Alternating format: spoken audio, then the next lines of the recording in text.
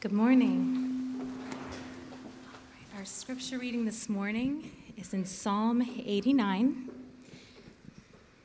beginning in verse 35.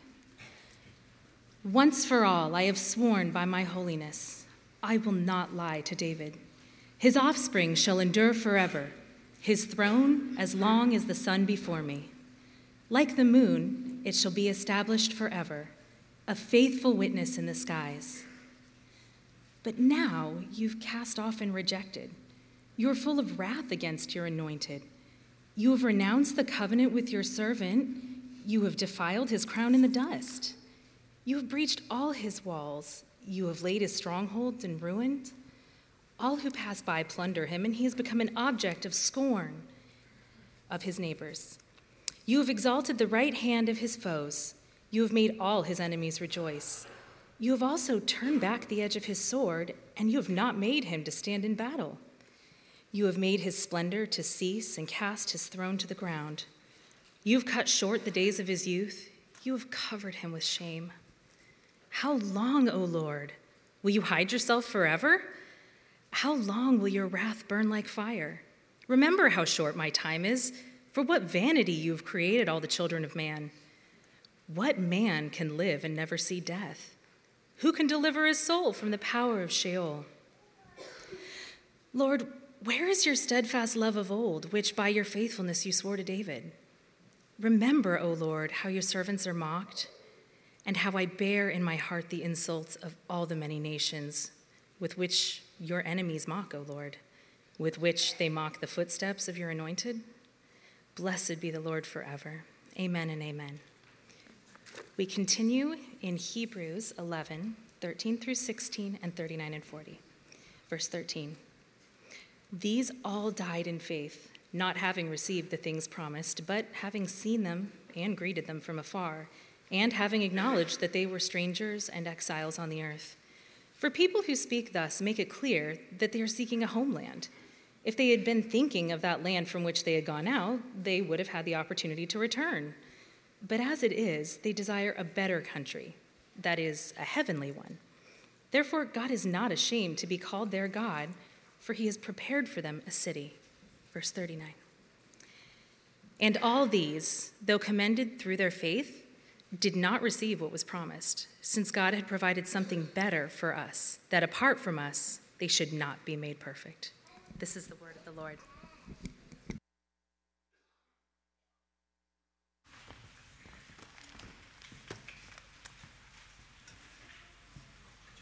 We're going to be looking these 4 Sundays in Advent at a genealogy. Can you believe it?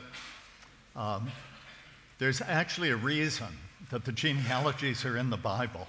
Those of you, when you're reading through the Bible in a year, if you're on one of those plans, don't see this as a makeup day when you get to genealogies.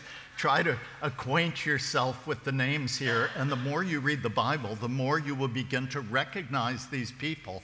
And these will become like computer links where you tap a name in your mind and an entire story and period in redemptive history opens up.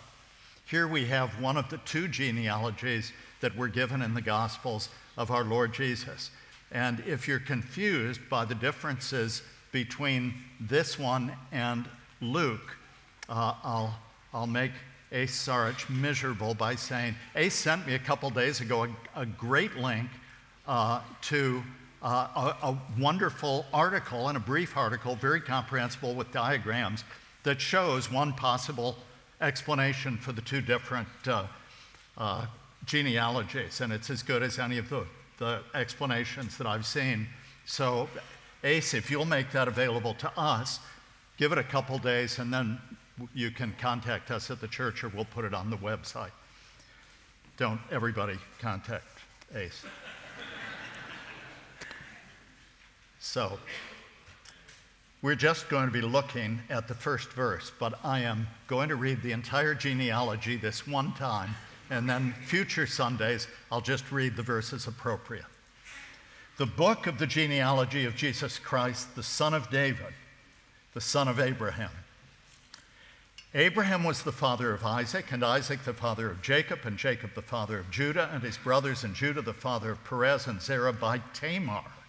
And Perez the father of Hezron, and Hezron the father of Ram, and Ram the father of Amminadab, and Amminadab the father of Nahshon, Nahshon the father of Salmon, Salmon the father of Boaz by Rahab, and Boaz the father of Obed by Ruth, and Obed the father of Jesse, and Jesse the father of David the king.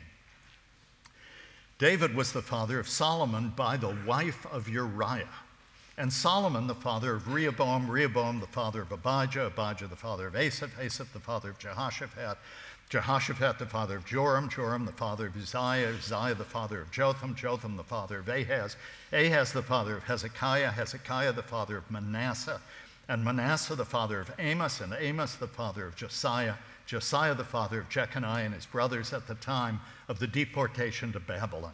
And after the deportation to Babylon, Jeconiah was the father of Shealtiel, and Shealtiel the father of Zerubbabel, and Zerubbabel the father of Abiud, Abiud the father of Eliakim, Eliakim the father of Azor, Azor the father of Zadok, Zadok the father of Achim, Achim the father of Eliud, Eliud the father of Eleazar, Eleazar the father of Matthan, Matthan the father of Jacob, Jacob the father of Joseph, the husband of Mary, of whom Jesus was born, who is called Christ. So all the generations from Abram to David were 14 generations, from David to the deportation to Babylon, 14 generations, and from the deportation to Babylon to the Christ, 14 generations. This is the gospel of Christ. Thanks be to God.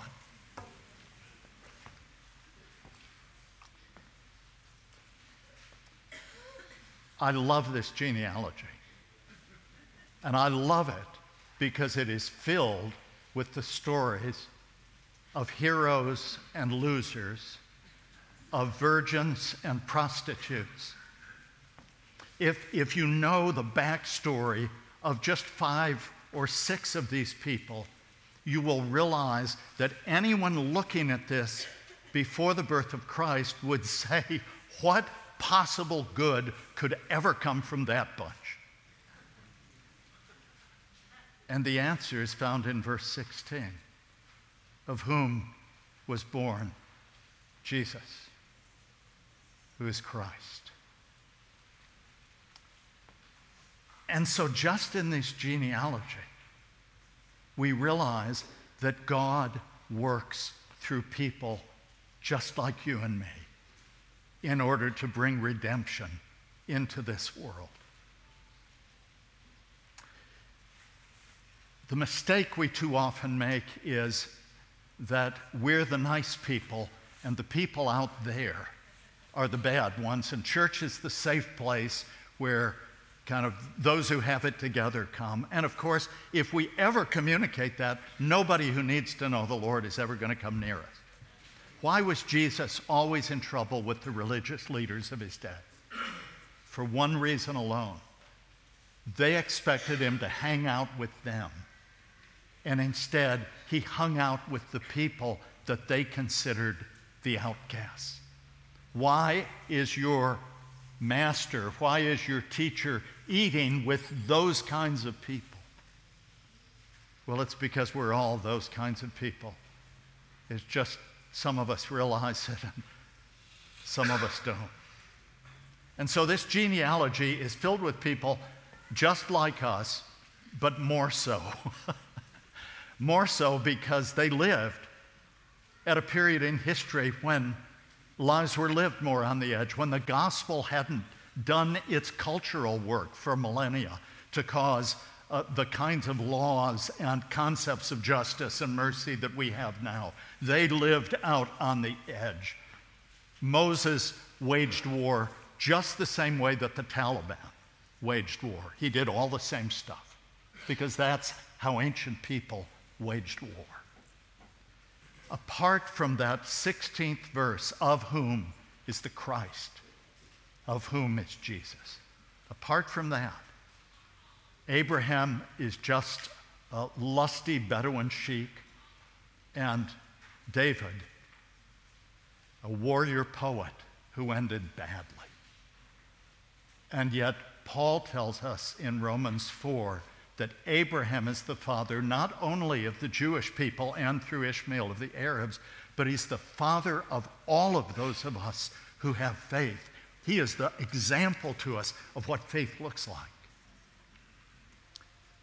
And David is called in the book of Acts the man after God's own heart. Yet these were men to whom God made tremendous promises and who lived so many years waiting for those promises to be fulfilled, wondering if God would ever fulfill them, sometimes, I'm sure, stumbling and doubting. And I want us just to think about them for a few minutes today. First of all, think about Father Abraham. I think of him as this magisterial figure, perhaps a younger man when God called him from the rubble of Babel. Remember that Genesis chapter 11, we have man try to build his own great city out on the plain of Shinar. That's where Babylon was. That's where Iraq is today. And they wanted to build it all the way up into the heavens, skyscrapers, everything. And God says, let's go down and see what they're doing. They think they're all the way to heaven. God's kind of like, I can't see it from here. Let's go down and try to get it. But God in his mercy confuses their languages. They cannot communicate. They're scattered over the earth. And it is out of the rubble of man's city that God calls Abram, still Abram, and says, I want you to leave Ur of the Chaldeans and go to the place that I will show you. And I will give you everything that the builders of Babel sought for themselves. I will give it to you in gift if you will follow me. I will make your name great. I will give you descendants. I will give you land. And through you, all of the families of the earth will be named. But Abram was actually about a half year older than I am. He was 75 when God called him. I can't imagine if God said, okay, time to leave your nice little place in Eastport. And by the way, I don't want you going back home to Knoxville. I'm sending you to the Sahara Desert. And no details at present, just start traveling. Get rid of everything and go. And Abram went. Ur of the Chaldeans was not some backwater. Archaeologists tell us that this was one of the greatest cities of the ancient world. It was right on the Persian Gulf. Scholars of Ur tell us that they did surgery. They had invented their own form of calculus. They were extraordinarily sophisticated in arts and architecture and all of the rest. This was high culture. This was where Abram lived. And God said, I want you to leave it, and I want you to take off to the backside of nowhere and just keep going, and I will lead you. And so he left. And you know the story as well as I. He goes, and year after year after year, he's waiting for God to give him the child. He's getting older. Sarai is getting older. And yet there's no child. And they divide the land with Lot and go through one thing after another. He knows war. He knows all kinds of difficulties. He twice betrays his wife by saying, say you're my sister and let this king have you just to save me. I mean, he shows himself to be fairly despicable in his dealings with his family. And yet he steadfastly keeps following the Lord. Now imagine for a moment how humiliating this was for him. His name, Abram, it hadn't yet been changed to Abraham. His name, Abram, meant father of a great nation. And he has no children. So he is living, he knows that all the servants and hangers-on think it's so funny, his name, and that he said, God has promised me that he's going to give us an heir. And this goes on year after year, decade after decade. And now at last, and he's tried to help God out. He says, won't you let Eliezer of Damascus be my heir? God says, no. And then Sarah comes to him and says, look, I'm too old to have a child. Here's Hagar, my Egyptian slave. Take her. We'll have a child by her. We'll make the child our own. And so Abram takes, and you know that story. So moving, the mistreatment of Hagar. But God says, no, I will bless this son of yours, this Ishmael. And of course, the Arab people came from Ishmael.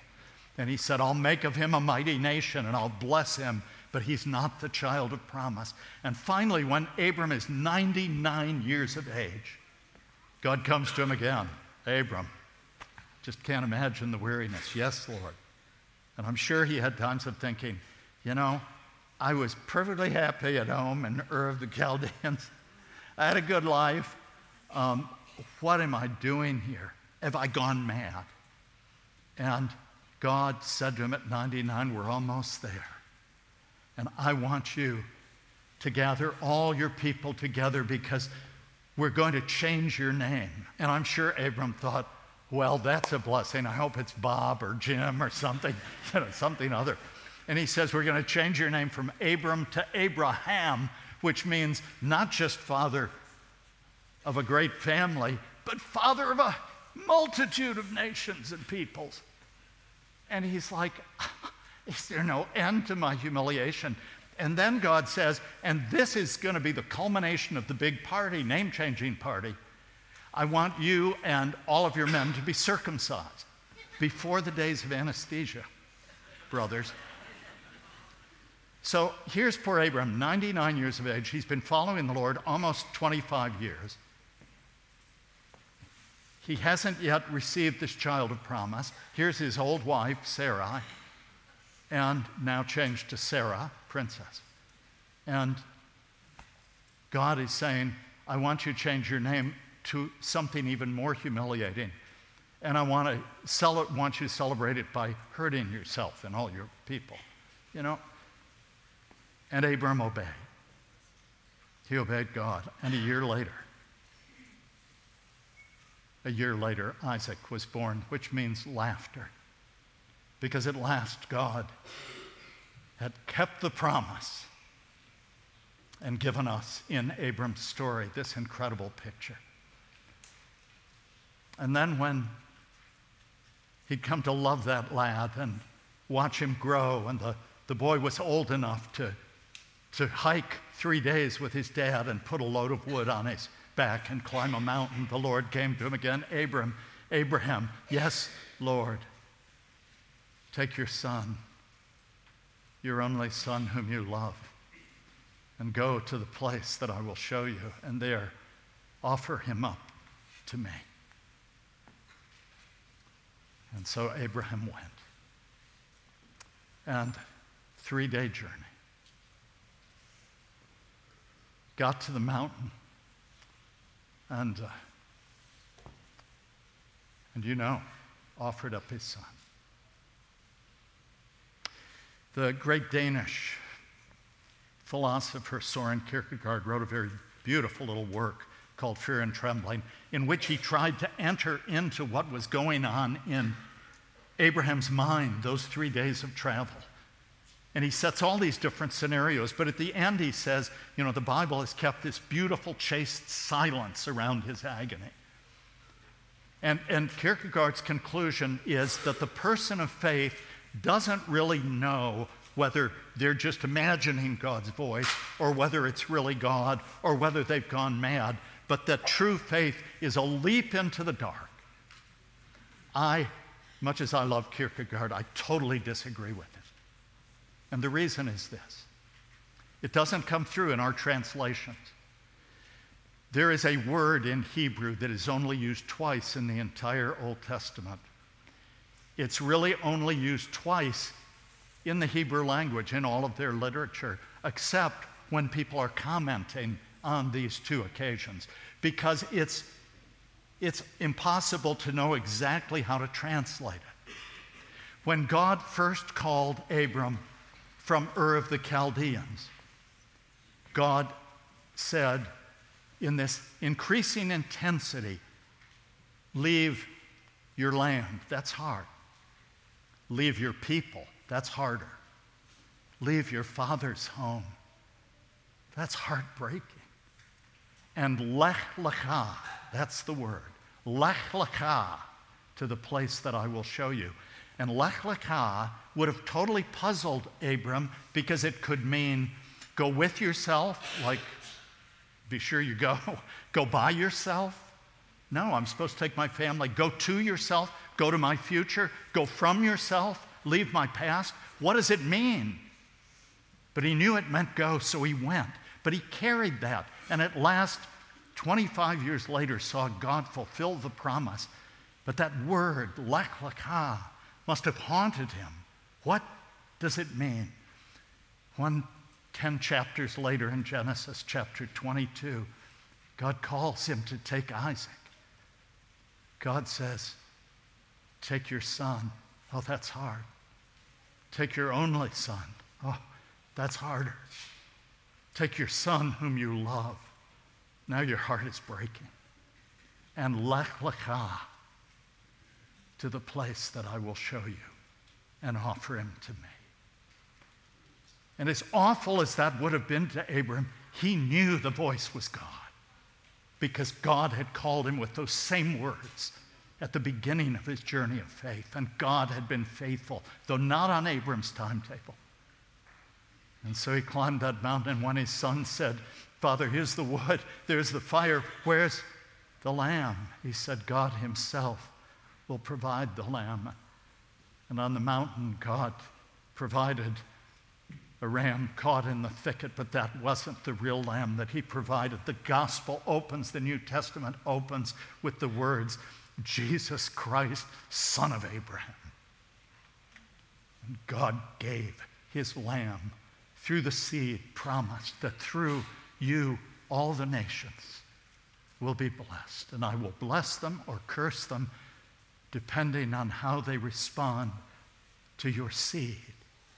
And Paul says he didn't say seeds. He wasn't talking about a multitude. He said your seed, which is Jesus. And I wish the story ended there.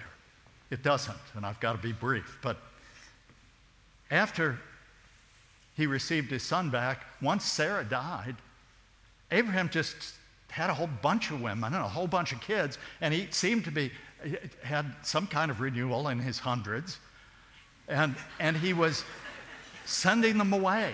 He'd have another child by another woman and give them a little gift and send them away in order to preserve his son's inheritance.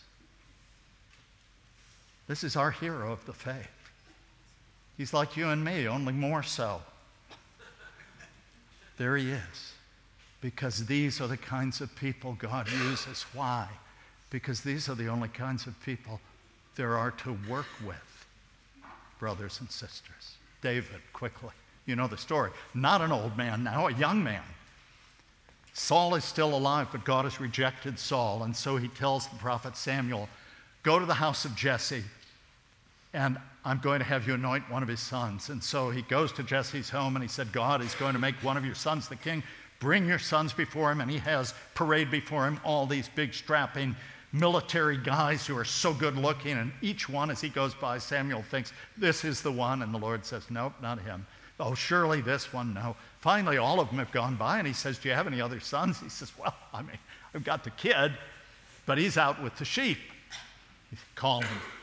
And David comes in, and we read that he was ruddy. He'd been out in the sun. And God says, this is the one, anoint him. And God anoints him. And you know the battles that he fought, the way that he faithfully sought to serve King Saul.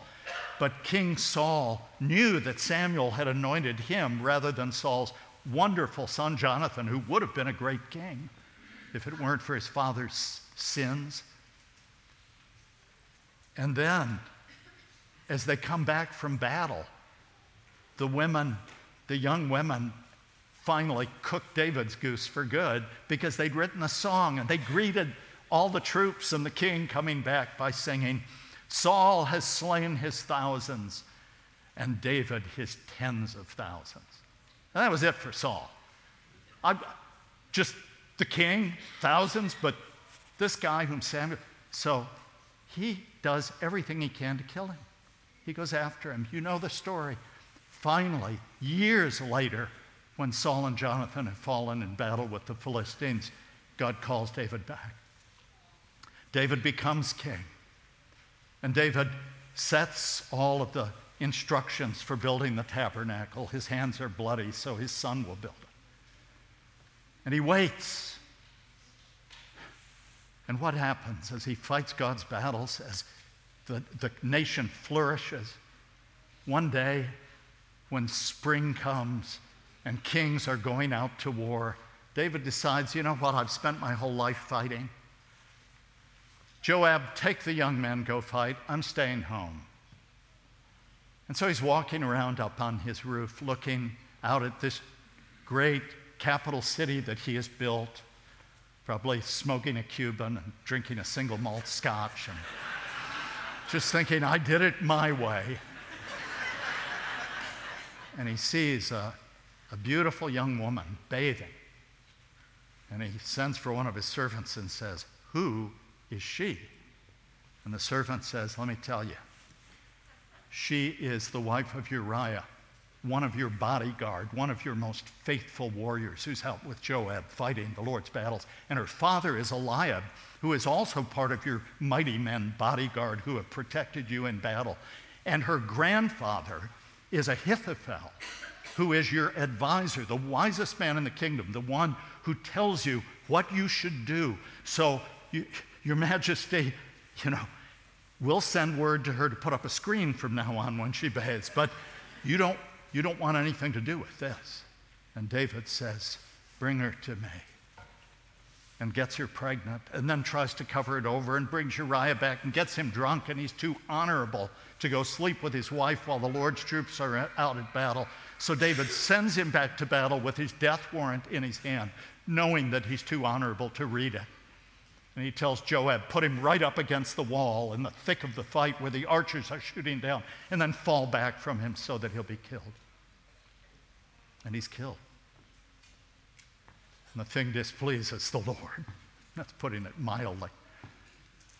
And Nathan the prophet goes to him, and we don't have time, but he tells him a parable about a rich guy who had lots of sheep, but had a guest come and so decided to steal his neighbor's only little lamb and kill it and offer it. And David said, such a man deserves to die. I'll deal with him. And Nathan says, you are the man. You are the man. And David says, I've sinned against the Lord, wrote Psalm 51, one of the most moving, beautiful. If your heart is racked with guilt for sin, go pray Psalm 51, the psalm that David wrote after he'd sinned with Bathsheba. Nathan had gone and challenged him. And that child died. But you know who the second child was? Solomon. Things would never be right again in David's family. One son would rape his sister, and then her brother would kill him by different mothers. And then that son, who was David's favorite son, would later run David out of Jerusalem and try to kill his father. And when at last all of his enemies were in the grave, and Joab, his faithful cousin, had led his troops faithfully, David ends his days as a depraved old man telling Jonathan, I want you to kill Joab, and I want you to kill this one and kill this one. Don't let them die in peace. And he gives him his hit list of people he wants to die. And at last he's so old that to keep him warm, they have to bring in a woman from Shunammah and have her be a living hot water bottle just to keep him from shaking. But they say the king knew or not, he was gone. David, the man after God's own heart. How can such a man be revered by the church, of whom came Jesus, who was the Christ? If you are here this morning disappointed with God and feeling as though your life is such a mess that God can never make anything of it, or having seen him work, having reveled in his grace flowing through you and doing his work, and then having fallen and turned aside, brothers and sisters, lift up your heads. This season is all about the one who came, is coming again, but who now wants to come to each of us and live within us. And he will give himself to us in the new covenant by the power of the Holy Spirit, who is the Spirit not as David experienced him, but is now the Spirit of the risen, conquering Christ who has defeated the powers of death and sin and all that would come against us. And so to us in this season, we hear Phillips Brooks whisper again how silently the wondrous gift is given. So God imparts to human hearts the blessings of his heaven.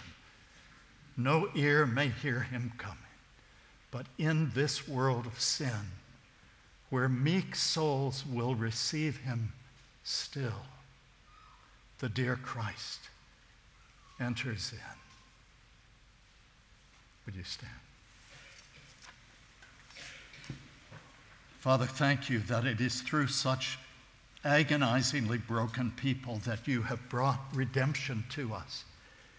And thank you that because Christ has come and has redeemed us and has won this great victory, that we can live with a new confidence that we don't have to continue to fail and fall the way that the great Old Testament figures too often did. But instead, we can walk in the power of your Spirit, in the power of the risen, conquering Christ. And when we fail, thank you for these pictures that show us and remind us that your grace is always greater than all our sin. That your purposes for us will not be thwarted. And that you at last, who have carried us in this present age, will carry us home. And we will hear you say, well done, well done. In Jesus' name, amen.